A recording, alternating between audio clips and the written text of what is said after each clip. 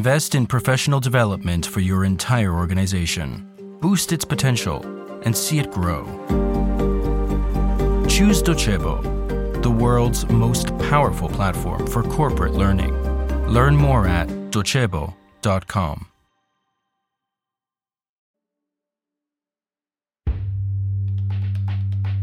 A man dressed all in black puts one foot in front of the other and moves forward. It's the summer of 1974. The New York City air blows against him. The man's movements are slow and tense because under his feet, there's a deadly drop. He's walking a steel wire between the two famous Manhattan skyscrapers. The man is Philippe Petit, a famous French high wire walker, and in a few days, he'll be 25 years old. But today is the 7th of August, and he may never see that birthday. Below, the crowd holds its breath and gasps at every movement on the wire. Petit, the high wire walker, is just a dot in the sky. Someone might think that it's an insane performance, a thing only a madman would do. He must be a lunatic, a crazy person. But actually, each step is a lesson in balance and control. Philippe Petit moves forward, apparently walking on thin air, challenging the sky. You might think he's moved by a death wish, a dark siren as black as his dress. But he's not beckoned by this. Instead, he's walking across time and space. Not only is he facing the laws of physics, he's rewriting them. He's pushing back against them. He's approaching the limit and breaking it down.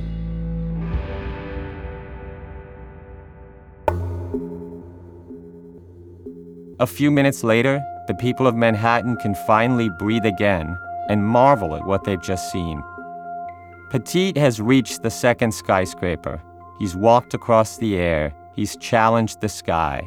His name will go down in legend. This is a lesson that we can remember today in a totally different global context, but one where other high wire walkers have much to learn from his example. Today, half a century after Petit's endeavor, it seems that it's the bank's turn to step on the wire. And this time, the entire world is holding its breath.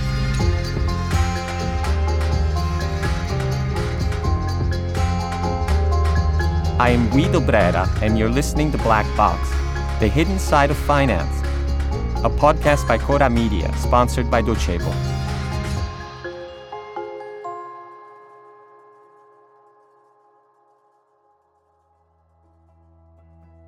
Today, the central banks are the ones high up in the sky, balancing on a wire. There's no Philippe Petit, and there aren't any skyscrapers, but the rules are the same as 50 years ago. Each step forward is a step away from the recent past, away from the first 2 decades of the 21st century. When interest rates were low or almost non-existent, this was the season of quantitative easing, a necessary move to save the American credit system from the great financial crisis of 2008. Printed money to cover a giant liquidity crisis, to protect the banks, to sink interest rates, and ensure the sustainability of public debt. On one side of the wire that the central banks are walking, there's a yesterday of dizzying heights, years of favorable winds, and Godspeed, a past in which inflation was low and credit was accessible for the few, especially for the few, as an incentive to prop up the world economy, at least until it flipped the world upside down.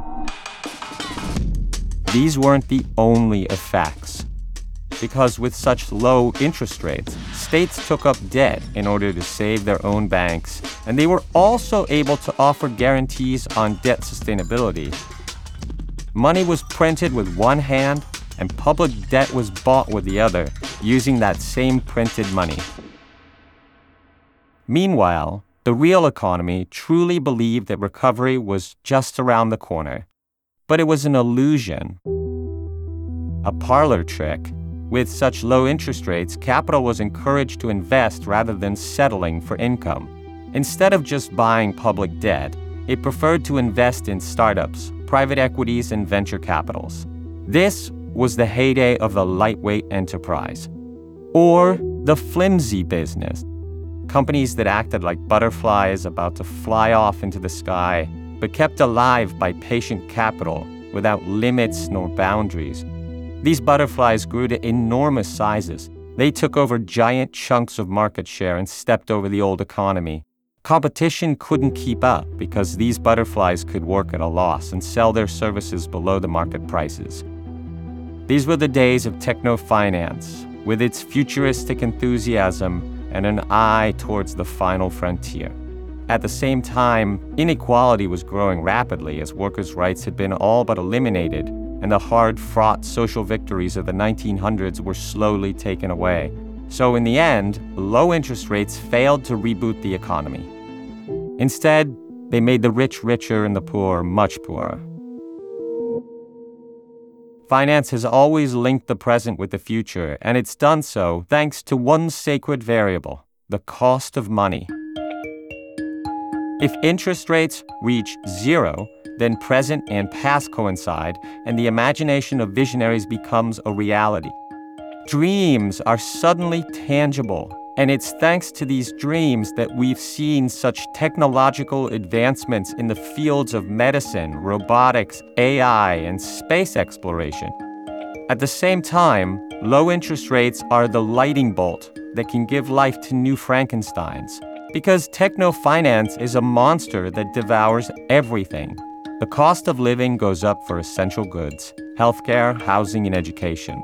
Meanwhile, other prices fall, bringing down the domestic demand, which is the healthiest base of inflation. On the other side of the wire is the present.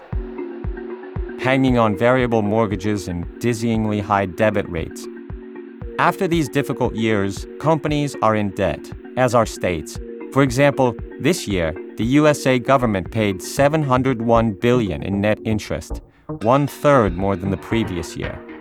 The average interest rates on federal debt have risen from 1.5%, 2% in 2022 to nearly 3, 4, 5% today. The deflationary engine that used to freeze prices has run out of steam. Real salaries need to be adjusted upwards, but they've been stationary for way too many years. Onshoring has brought back production to countries with long-standing standards of importation, and this has been impacting China's exports. On the horizon, we can already see that structural inflation is about to go up, and this isn't necessarily a bad thing. Inflation is a powerful tool for reducing debt, but it needs to go hand in hand with growth in order to reduce the debt to GDP ratio. Much in the same way as debt can also be good. A bridge towards the future, as long as it's based on healthy investments. On this side of the wire, we can see the fear that's afflicting markets and banks. If the price of oil goes up, there's the risk of high inflation and therefore high interest rates. If public debt isn't sustainable, the consequences will be severe. On this side, we can also see the beginning of quantitative tightening, or the selling of government securities held by central banks, as well as the non-renewal of those that are maturing. Central banks are doing a balancing act, just like a high-wire walker does. On one side, controlling inflation, on the other, stopping inflation from falling too quickly, and on top of it all, attempting to avoid stagflation, which is a general increase of prices while the economy deflates. The delicate balance is that of inflation and stabilization. When inflation is too little, it indicates a physiological issue with growth. But when it's too high, it creates a lack of trust in the central banks and debt refinancing. Because inflation is like ketchup on French fries. First, you can't get it out of the bottle. Then it pours out all at once. Balance, the ability to stay concentrated and focused, just like 50 years ago, way up in the Manhattan sky. This isn't an easy situation, but like Petit himself once said, "The wire is not what you imagine. It is not the world of lightness, of space, of smiles. It is a trade, sober, harsh, discouraging. In 1974, the high-wire walker challenged the Twin Towers.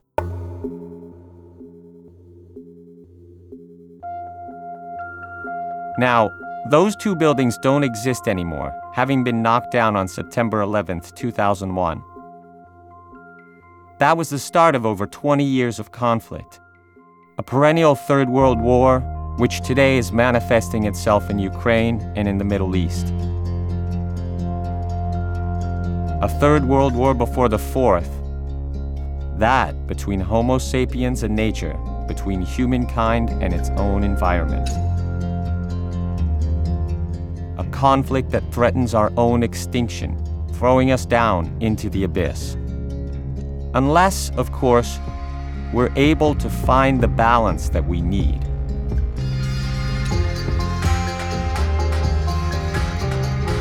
Black Box is a Cora News podcast, produced by Cora Media and sponsored by Docebo. Written by Guido Brera with I Diavoli. Editorial supervision by Francesca Milano. Intro and sound design by Luca Micheli. Editing and post-production by Luca Micheli and Mattia Liciotti. Production organization by Alex Peverengo.